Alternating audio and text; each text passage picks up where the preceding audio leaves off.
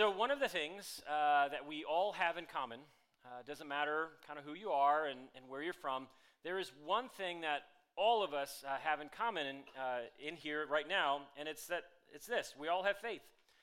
Every single one of you here has faith, no matter who you are, no matter your background, regardless of religious or irreligious. Every single one of us, we all have faith.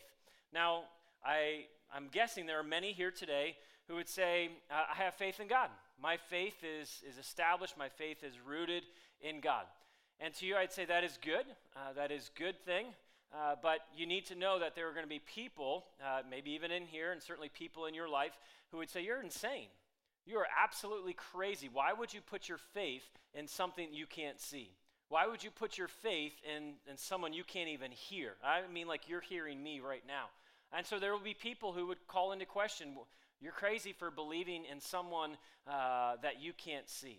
So there are people like that. And I'm guessing there are going to be some here today who you would say, I don't have faith in God. And if that's you, what you need to know, what I'd want you to know is no faith in God is not the absence of faith. Your faith is just placed in someone or something else.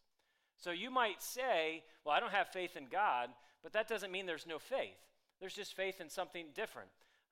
Maybe a person or maybe a thing, but you still have faith. And so what people might say to you is, well, gosh, why would you put your faith in that? Like, we all have faith. No matter who you are, we all have faith. And so today, we're going to be talking about something we already have, which is faith. But what I want us to wrestle with today is this question is, well, what is the object of your faith? What is the object of your faith? Tim Keller, in just a brilliant book called The Reason for God, said this: it is not the strength of your faith, but the object of your faith that actually saves you. Strong faith in a weak branch is fatally inferior to a weak faith in a strong branch. And I just love the simplicity of his wisdom there. Many people will say they have faith, but the question really comes down to, what is the object of your faith?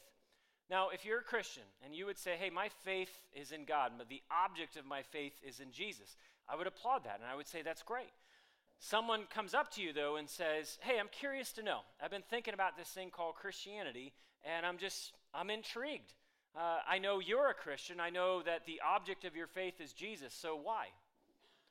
What would you say? If someone came to you and said, why have you decided to make Jesus the object of your faith, what would you say? And I really want to press you on this because there are things that you just might know to say because that's what you think you're supposed to say. But is there a reason that you personally have put your faith, Jesus, as the object of your faith? So why have you done that? Is there a reason? Is there an explanation? And I would even press you a little bit further to say, is your answer to that question of why have you decided to make Jesus the object of your faith, would it actually be compelling? Would it actually compel somebody else who's wrestling with where their faith is going to be and who the object of their faith, would it actually compel somebody to say, well, that makes sense? That is a compelling, logical, well-thought, thoughtful answer, and that would compel them towards faith in Jesus.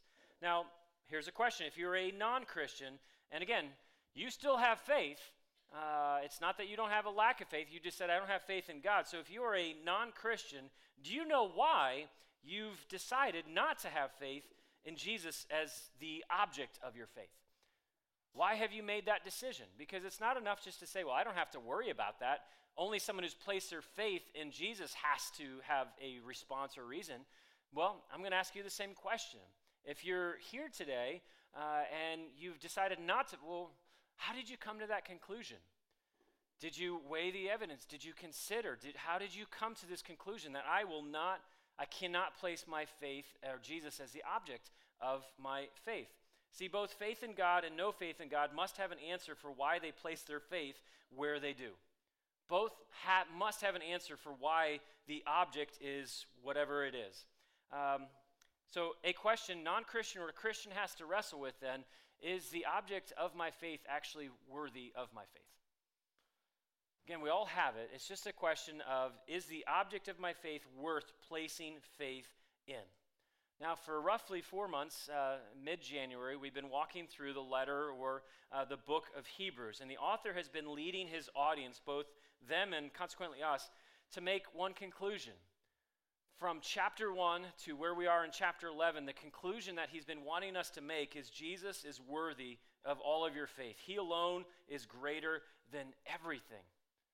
Where he started in chapter 1 and where we are right now in chapter 11, he wants the men and women in that community to see that there is no one or nothing greater than Jesus to be the object of your faith, because he is greater than anything and everything. And as you know, if you've been around, you've heard these different messages through Hebrews. If the object of your faith is things like law or works or performance or being spiritual or being religious, if that is the object of your faith, well, then you're going to be really disappointed. If the object of your faith is a person, a prophet, a priest, a king, or somebody else, well, you're going to be very disappointed. If the object of your faith is in a religious system, a structure, a temple, a building, a sacrificial system, you're going to be disappointed. But the whole message is faith in Jesus alone leads us to this one amazing truth, this one amazing reality, that if your faith and Jesus is the object of your faith, then as we looked at last week in Hebrews 10, it said this: by his death, Jesus opened a new, life-giving way through the curtain into the most holy place. And since we have a great high priest who rules over God's house, let us go right into the presence of God with sincere hearts, fully trusting him. And I love that verse. If Jesus is the object of your faith, then guess what? You get to live both now in the presence of God, both now and for eternity in the presence of God. Now, you might have already come to this question, but I haven't even defined what faith is. So we're asking about faith, we're asking about the object of your faith, but before we go on, it would be helpful to actually define what faith is. And thankfully, Hebrews gives us one of the best definitions or descriptions of what faith is. And this is how the author of Hebrews defines faith. In chapter 11, verse 1. Faith is the confidence that what we hope for will actually happen. Faith is the confidence that what we hope for will actually happen. It gives us assurance about the things we cannot see. So faith, confidence that what we hope for will actually happen. And what I love about this definition is faith is defined in relationship to hope. They are connected. It's one thing to have hope. All of us have hope. There's not one person that I've met that does not have hope. They have hope in something. But if the object of our faith is actually worthy of our faith, then there will be absolute assurance of what we hope for will actually come to pass. See, many people have hope, but the object of their faith, there's not much certainty that that thing, that person, that whatever it might be, can actually make what we hope for actually come to pass. So here's the question. If faith is confidence that what we hope for will actually happen, then let me ask this question. Well, what is it you're hoping for? If hope and faith are very closely connected, and they are, then, and as Scripture says, faith is the confidence that what we hope for will actually happen, then what is it that you are actually hoping for? Think about that for a second. Someone asked you, hey, what is it you're really hoping for? What would you say? Again, Christian or non-Christian, how would you answer the question of what are you hoping for? And this is not going to be true of everyone, but I think many of us would answer the question, what is it I'm hoping for, is I just would like to have things go well. I'd like to have just a good life. If I'm not married, I'd love to get married one day. I'd love to have a husband. I'd love to have a wife. And I'd love to have a family. And not just any family. I'd love my kids to be kind of normal and just, fun, good kids and not go crazy. And I'd like to have a good job. I'd like to have a good career. I'd like to have maybe some money to do all of the things that, now I'm not talking about like crazy mad money, just money that could actually, be able to afford me to do different things. I think a lot of us, Christian or non-Christian, would just simply say, I just would hope to have a good life. I would hope to not have to go through any pain or suffering or disappointment or anything. I just would like to have a good life. So if that's how you might answer the question, if that's how friends of yours might answer the question, Well, then here's some questions for you. Again, this is Christian, non-Christian as well. How will that good life you're hoping for become your reality? How will the thing you're hoping for, if you really just want to have a good life, if that's what you're hoping for, and good life might be defined in good work, good job, good career, good positions, great place to live, great wife, great husband, great kids, well then you have to think, how will that good life you're hoping for become your reality? And here's what I want you to catch. Now, how you answer that question reveals the object of your faith. How you're going to answer that question of how will all of these things happen, that good life you want, how will that actually happen? How will that come to pass? Well, however you're answering that question will reveal to you where the object or what the object of your faith is. And I think if we're honest, if we just do some self-examination, a lot of us would say, gosh, I'm the object of my faith. What I'm hoping for, I'm trying to make accomplish. Or the object of our faith might not be ourselves. It could be, I'm looking to my wife to bring hope fulfillment, so to speak, of that good life. Or I'm looking to my kids, or I'm looking to a job, or possessions, or titles and degrees. So that's an important question. How will that good life you're hoping for become a reality? And how you answer that's going to reveal where the object of your faith is. Second question would be, well, how much confidence do you have in the object of your faith being able to accomplish all that you're hoping for? Okay, that was a really long question. I will ask again. How much confidence do you have in the object of your faith being able to accomplish all that you are hoping for? Like 50%? 75%? 95%? Like how much assurance do you have that the object of your faith is actually going to be able to accomplish everything that you are hoping for? Now, many people would say, well, that's a dumb question, Michael. It's impossible to have 100% certainty of anything. Well, I'm not certain that's a dumb thing to say. Because two observations I would make about these questions I'm asking would simply be this. What we often are hoping for is just way too small.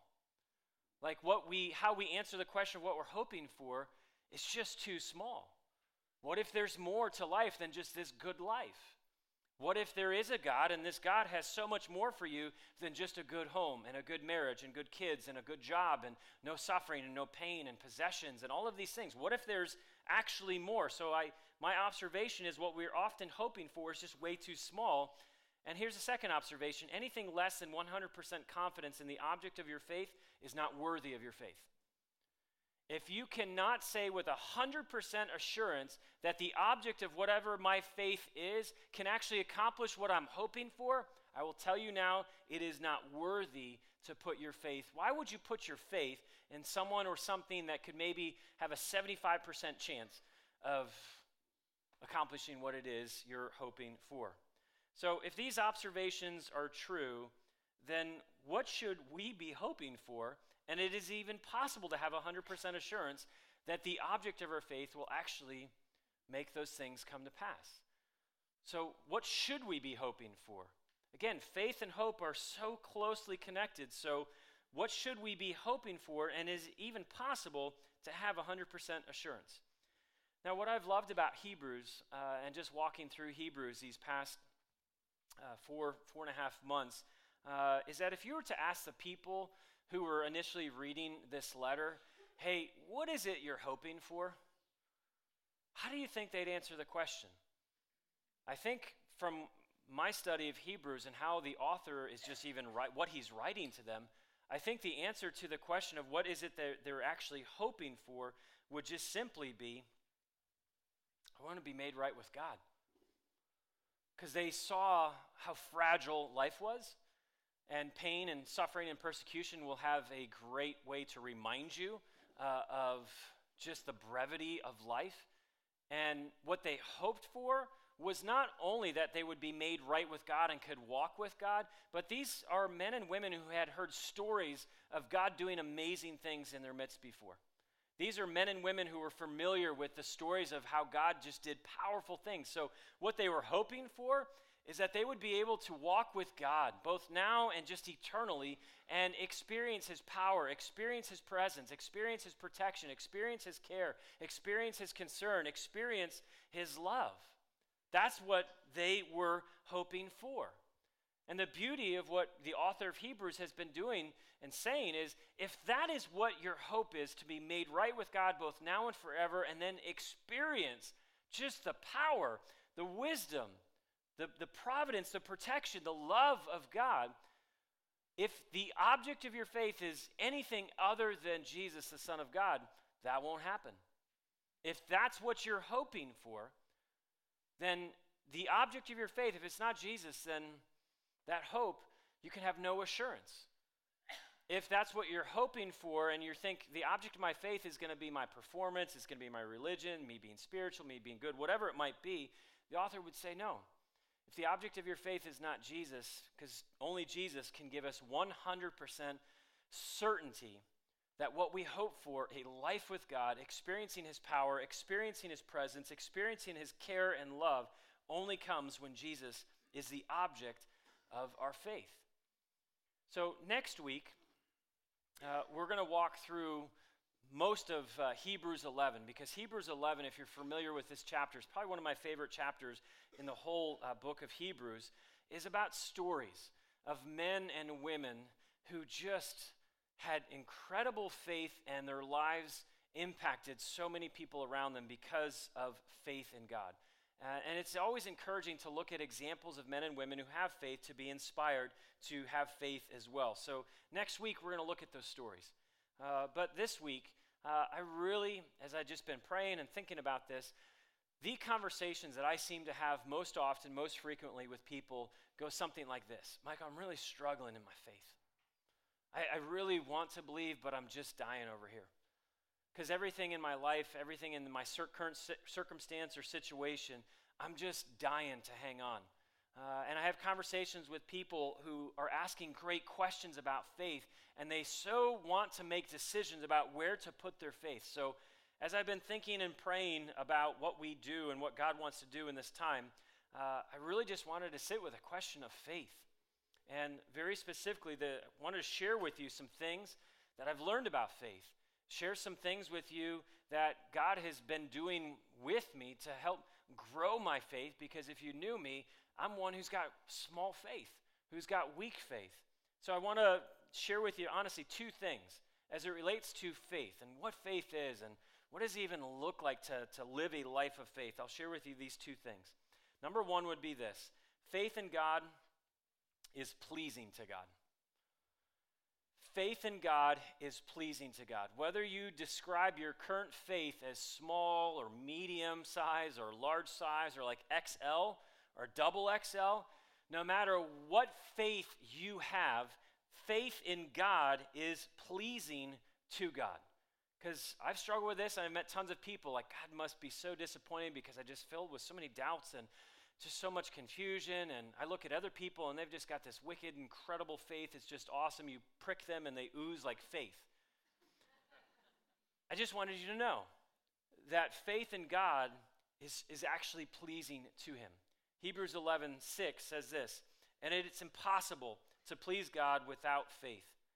Impossible to please God without faith. Anyone who wants to come to him must believe that God exists and that he rewards those who sincerely seek him.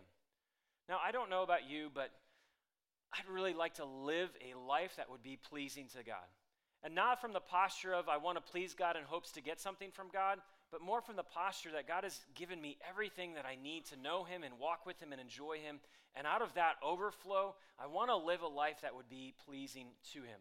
But Scripture makes clear it's impossible to please God without faith.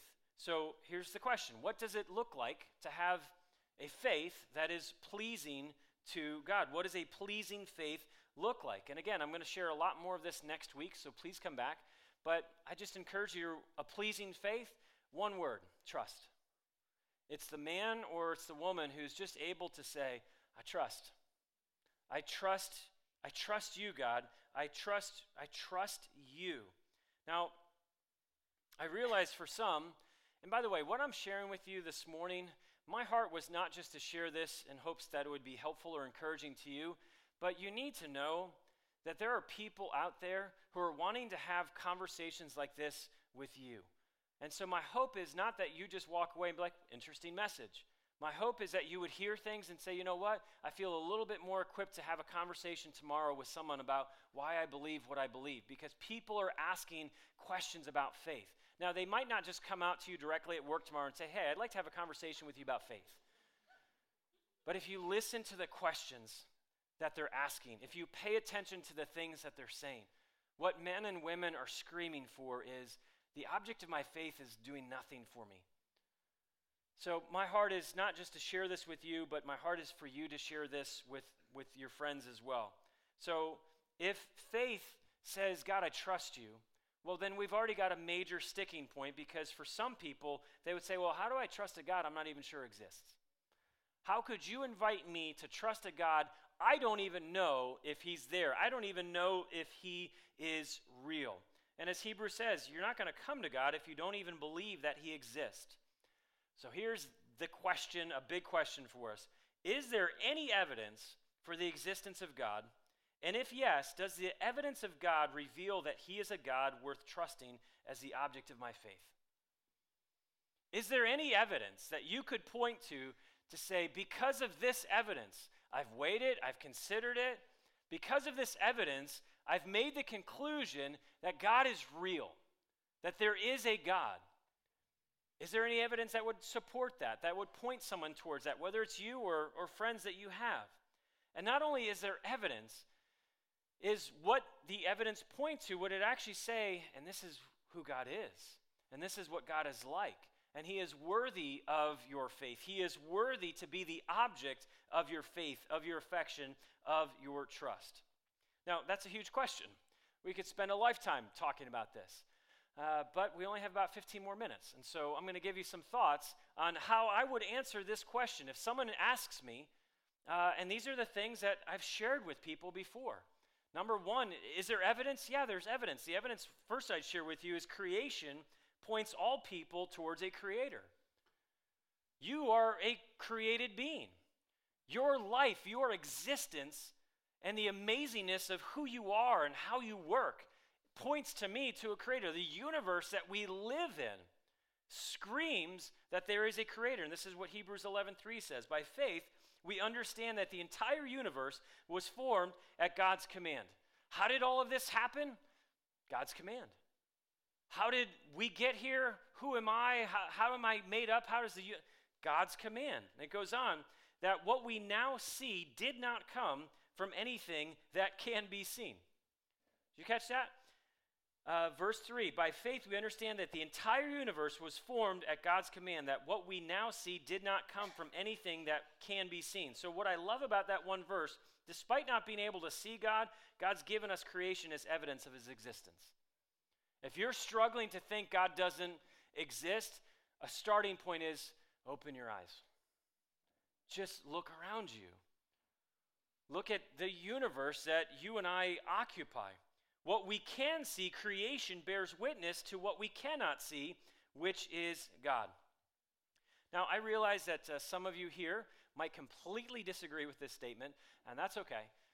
But I would go as far to say it takes greater faith for someone to say there is no creator behind this creation, because the evidence does not even come close to supporting that. It takes an insane amount of faith, like triple XL type faith, for someone to say, I've considered all of this here in the world I live in, and I've come to the conclusion that there is no God. It takes an incredible amount of faith. And here's why. There's 3 things I would share with you to share with someone who might be wrestling with this, of why it is such an incredible step of faith to believe that there is no God, because you need to believe that nothing produces everything. If there is no creator, if there is no God, you would have to believe, your faith would have to say, well, I believe that nothing produced everything. You'd have to believe that non-life produces life. That there was no life, but then all of a sudden there is life, and you need to believe that randomness produces fine-tuning. You would need to somehow comprehend that out of chaos came what you and I see as we are. The human body is so intricate, so amazing. The universe is so amazing. So you would need to believe that randomness produces fine-tuning. And just believing those three things, to me, would take a tremendous amount of faith. J.P. Moreland is a philosopher, theologian, scientist, and he said this: "You can't get something from nothing. If the universe began with dead matter, having no consciousness, how then do you get something totally different, conscious, living, thinking, feeling, believing creatures? How does that happen from materials that don't have that? But if everything started in the mind of God, we don't have a problem with explaining the origin of our mind." Again, that's a very simple way of saying the explanation of all of these things would point us back to that there had to be a creator. There had to be a designer, a creator. And here's now the question. Even if you came to the conclusion, and someone came to the conclusion, yeah, okay, I get it. I could look at creation, and creation certainly makes a really strong case that there is a God, that there is a creator God.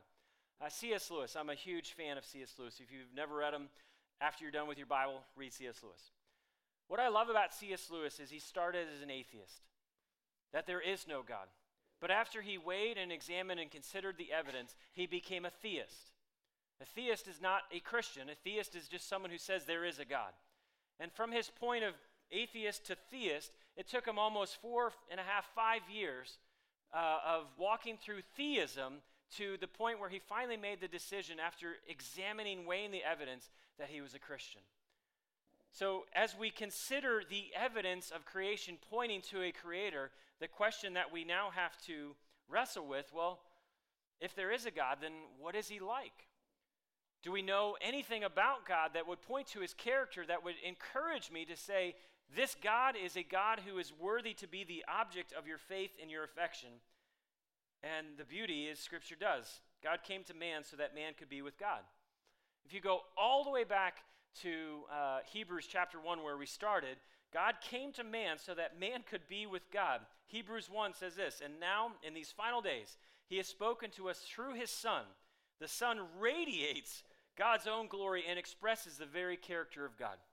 So simply put, if you really want to know what God is like, you look to Jesus.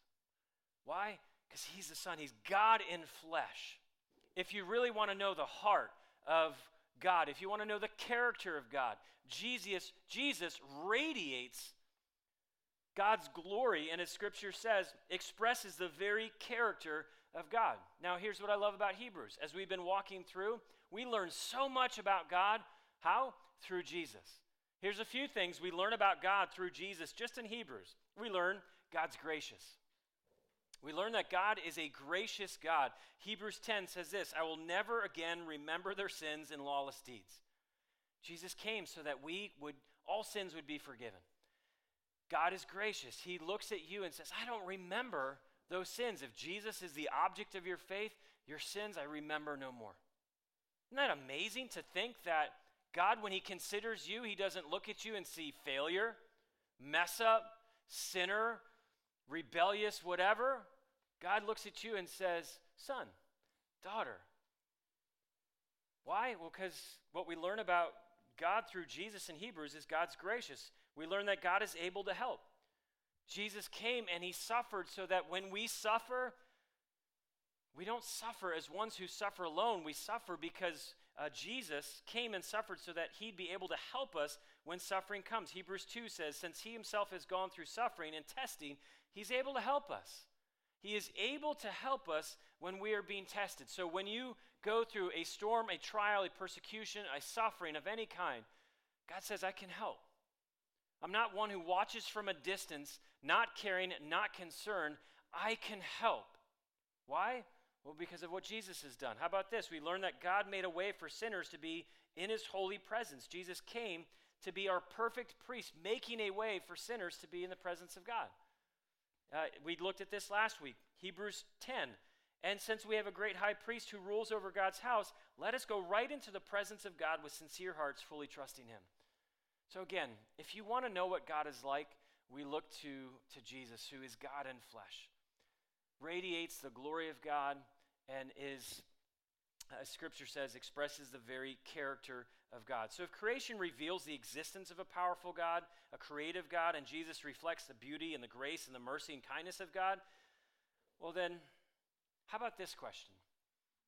If creation speaks to God, points to God, and if Jesus explains and shows us this is who God is and this is what God is like, then why is faith so pleasing to him? Because my first point was just faith in God is pleasing to God. So why is it so pleasing to him? Well, because when we have God as the object of our faith, what we're saying to God is just simply this: I trust you. Do you know why Jesus tells us not to worry? Do you ever think about that? Because he simply tells us, do not worry. Why? Because I got this. You don't need to worry. Why? Because I have this.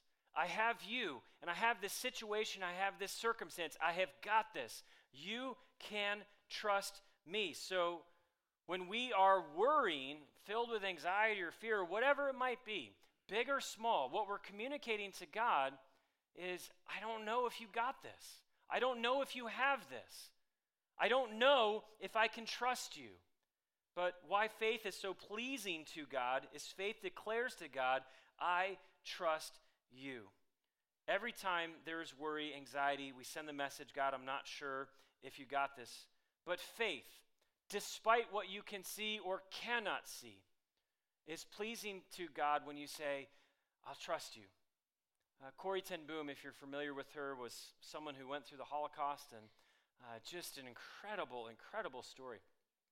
And in her journal, she wrote this, talking about suffering and having faith in the midst of a great deal of suffering. When a train goes through a tunnel and it gets dark, you don't throw away the ticket and jump off. You sit still and you trust the engineer.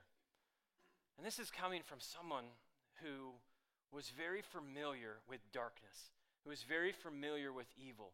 Would be very easy for her to say, where are you? How, if you're God and you're good, how could you possibly be allowing me to be in this darkness, this just place of just absolute evil? But what I love about the simplicity is what she says is, even in the midst of the darkness, I will sit still and I will trust. Can you imagine, and this might be some of where you are living right now, is it just feels really dark. It feels really hard. It feels really painful. It feels really confusing. It's just dark. There's twists and turns, and you don't know where, you just don't know anything. What faith that pleases God would say is, I will sit still, and I'll trust you. I trust that you have me where I am. I trust you.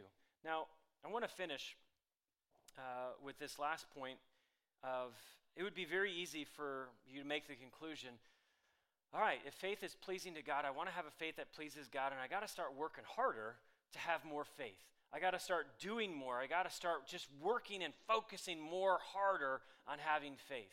I don't know if you've ever heard this, but sometimes people would say such incorrect things of, well, gosh, if you had more faith, that probably would have happened. If you would have had more faith when you were praying, that person probably would have been healed. Or God would have answered that prayer if you just had more faith. And so the message gets sent to us, well, I just got to believe harder. I got to have a harder faith of believe more. And what I wanted you to catch, and just the second thing about faith is, faith in God is a gift from God that he will help grow in you. Faith is a gift from God that he will help grow in you. Hebrews 12, we're going to look at this 2 weeks from now. Let us run with endurance the race that is set before us, looking to Jesus. And who is Jesus? He's the founder. He is the founder and perfecter of your faith. Apostle Paul says this in Romans. Don't think you are better than you really are. Be honest in your evaluation of yourselves, measuring yourselves by the faith that who's given you? That God has given you. Jesus is the founder of faith, the one who gives us faith. And what I love about this, and what I want you to hear, is we're set free from trying to work harder to produce something that only God can give. You are set free from trying to work harder to produce something in you that only God can give you. So rather than spending your days, your weeks, your months trying to produce a faith that you just can't, what Jesus says, no, I'm the founder of your faith. God says, I am the giver of your faith.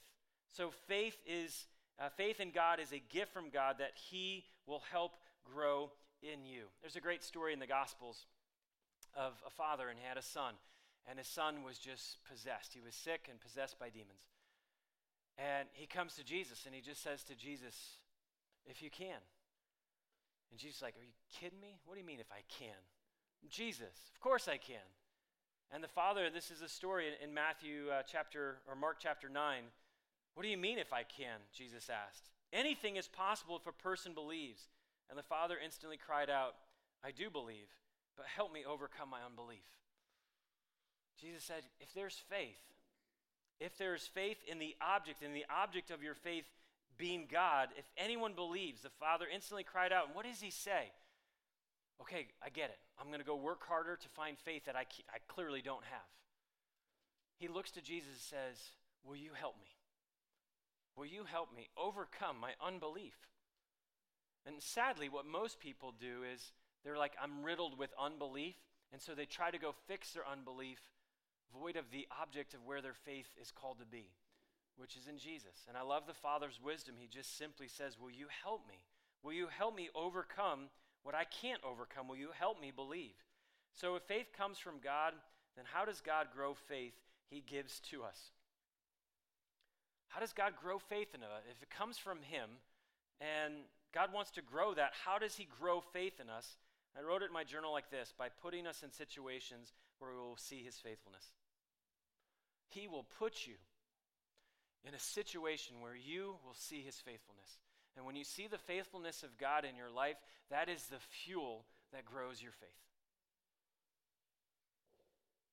Now, I know that's not easy to hear, but the situation you might be in right now, if it's a hard one, a suffering one, a painful one, a physically painful one, a relationally one, an emotionally, whatever it might be. I know this might be hard to hear, but it could be God's gift to you. Because faith comes from him, and he wants to grow your faith in him. And he will put you in situations where you'll get to see his faithfulness.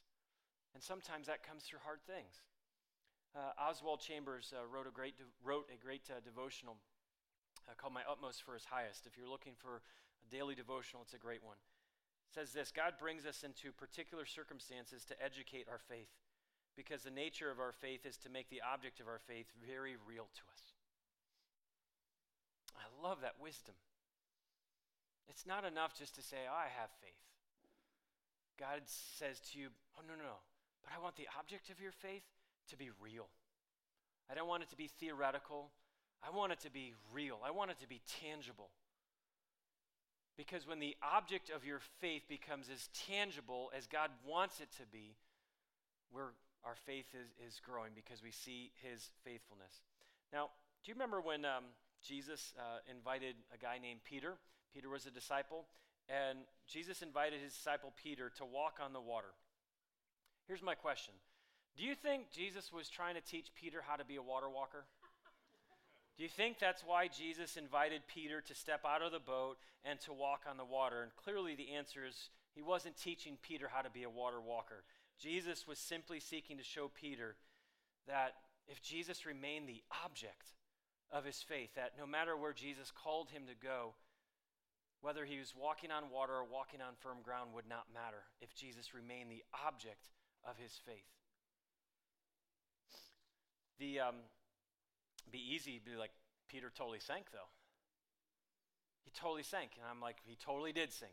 But he sank out in the water, not in the boat. And as soon as he started to go down, whose hand does he see first? He sees the hand of Jesus reaching down to him. And this is what Jesus says to him in Matthew 14. Immediately, Jesus reached out and grabbed him. You have little faith. He didn't say you have no faith. You're a terrible person. Get back in the water. He said, you have little faith, Jesus said. Why do you doubt? Sometimes we need to hear Jesus asking us that question. What is it that is causing, creating, stirring you to doubt me?